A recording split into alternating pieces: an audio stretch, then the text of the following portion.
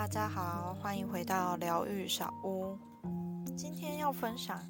这个故事个案，他身份比较特别，他是宫庙小孩，也就是俗称的乩身然后有通灵体质，平常都在帮人家处理一些因果问题或是卡到阴之类的。那也因为他这个特殊的身份，如果想要环游世界的话，就得暂时离开宫庙一段时间。他来找我疗愈的目的呢，是希望他能环游世界的梦想有，就是高灵神明的守护跟祝福。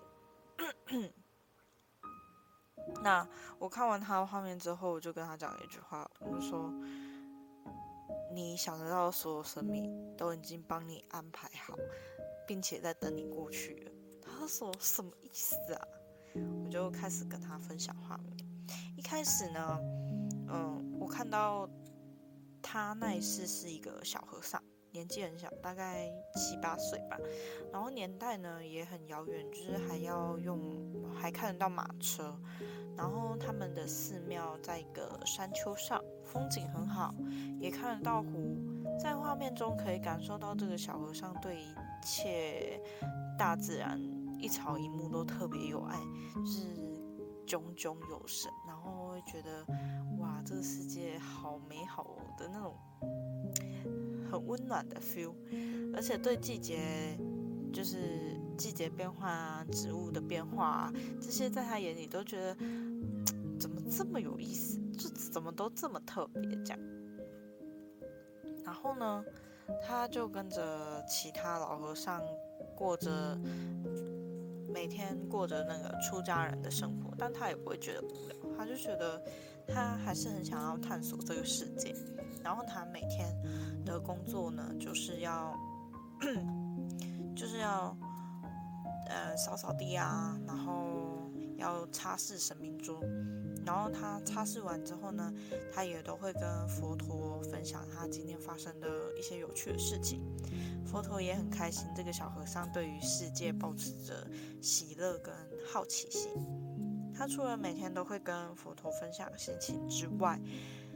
他也会跟佛陀许愿，就是希望有朝一日呢可以环游世界。原来环游世界的愿望是从上一世就埋下了根源。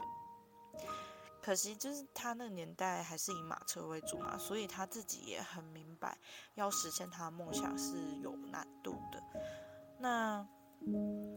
他也没有很气馁长大之后，他已经可以跟老和尚去化缘，到处去化缘。有一次就刚好来到了港边，老和尚就跟他说：“走吧，我们去搭船。”那小和尚超级兴奋的，就超级无敌兴奋，就超级兴奋。他到了船的最前面，吹着海风，看着浪被船化开，他就兴奋的说：“原来这就是环游世界的感觉啊！”就你就可以，就是心里会想说：“天哪，怎么会这么单纯？怎么会这么容易满足呢？”通过画面都可以感受到他那种热血沸腾、心跳加速，然后同时也感受得到他内心充满感激、感恩，感谢老和尚的邀请，也感谢佛陀的安排，就是那种很扎实、满足，真的是充满内心的丰盛。之后画面就回到了这一世，佛陀说：“上辈子的梦想，我们会帮他延续，只要他全然信任就可以了。”然后我就看到个案出现在那个英国的大教堂，然后他走进教堂里面参拜拍照，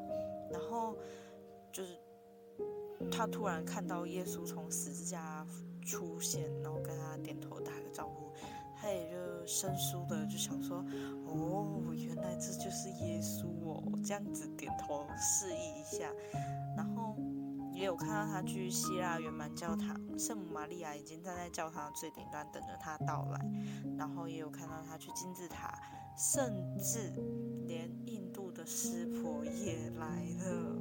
真的是各方神明都来到了，超酷的。看完他的画面之后，就真的好像去亲自环游世界了一趟，超级爽，超满足。然后，可是佛陀有说，我们帮他安排好了，但他始终都要回来这片土地服务人民。意思就是说，就是我们可以帮助他环游世界，可是他终究还是要回来，继续去帮民众度化啊、回向啊，就是服务他们这样子。那疗愈结束之后，个案也说他也有这种感觉，他觉得可以实现去环游世界的梦想，只是他好像终究会回归到宫庙，然后这次的疗愈他觉得很算满足吗？就是觉得反正就觉得很疗愈啦，就是得到了他们的祝福跟安排。真的他自己也觉得很神奇很特别，有神明安排好的环游世界旅程，真的是很特别很幸运而且很幸福。那今天故事就分享到这边啦，之后还会陆续有故事上架，只是我很懒所以不上架时间不一定，那就希望大家期待，然后喜欢故事的可以留言跟我互动，那我们就下次见咯，拜拜，祝福大家。